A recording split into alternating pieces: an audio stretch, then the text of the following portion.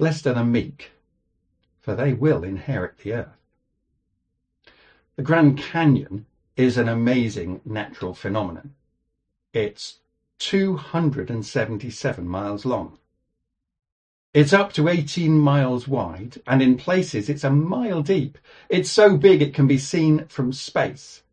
This amazing canyon was carved out by the Colorado River over millions of years as the gentle flow of water slowly eroded the rock. Hold that thought. The Beatitudes are a bit bewildering, aren't they? In them, Jesus turns normal expectations on their head and shows how life should be in the kingdom of God. You can see that clearly in this beatitude. Blessed are the meek, for they will inherit the earth. Now, our 21st century culture is based on the premise that the more powerful you are, the more you acquire. Perhaps a 21st century beatitude ought to be, blessed are the assertive, because they can take whatever they want. And meek people, we imagine, are timid. The assertive people use them as doormats to wipe their feet on the way to getting their own way. So how can Jesus suggest that meekness is a good thing and that this is the way to inherit the earth? Well, the answer is hidden behind Jesus' words, and there are three important things to remember when we consider the Beatitudes. The first one is to remember that the commendable attributes and qualities in the Beatitudes are the work of God's Spirit in us. You can't force these things, but you can be changed by God's Spirit so that he grows these qualities in you. Have a look sometime at the fruit of the Spirit that Paul lists in Galatians chapter 5, and you'll see qualities mirrored here in Matthew chapter 5.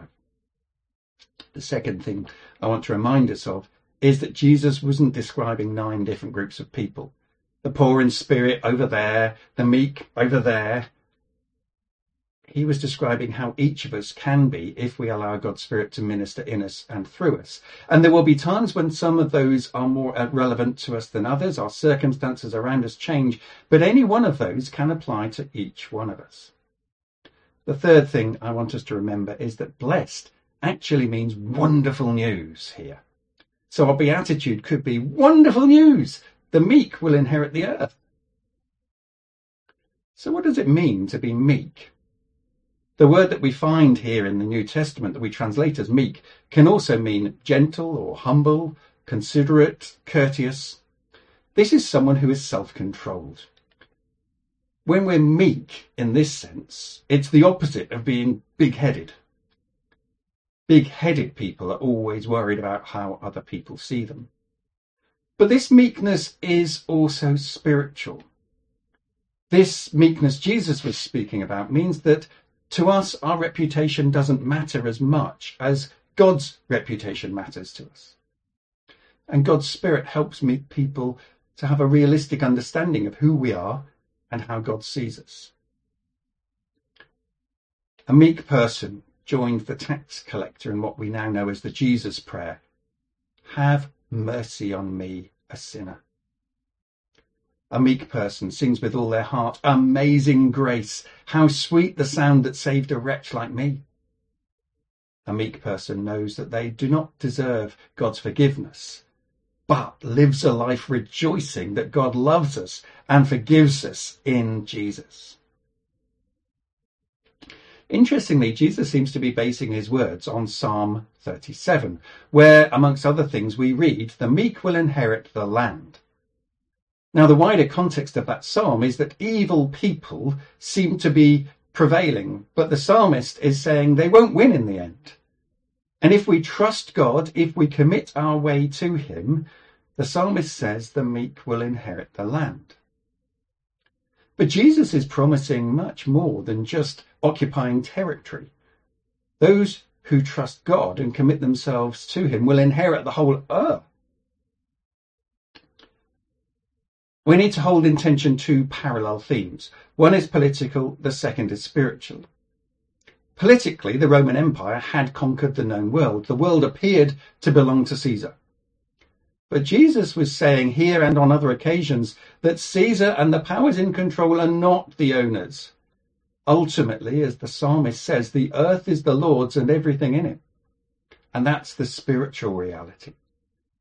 For those of us who are God's heirs, those of us who know that we need to trust him and commit ourselves to him, we know the new heavens and the new earth are our inheritance. Now, being meek isn't just about inheriting something in the future. It means something here now. Being meek doesn't mean that we won't stand up for what is right, that we won't protect the vulnerable. But there are ways of doing this. Remember the Grand Canyon? Carved out by the gentle persistence of the flow of the Colorado River? In the same way, the gentle persistence of people who are acting meekly can change the world. Think for a moment of the non-violent protests in the civil rights movement under Martin Luther King. It brought about change in the United States. Nelson Mandela and the Truth and Reconciliation Commission in South Africa refused to allow vengeance to overcome forgiveness. The Black Lives Matter campaign encourages people to take the knee in solidarity, or the Me Too campaign similarly. But it's not just big campaigns. Is there someone you know who needs you meekly to stand with them, alongside them?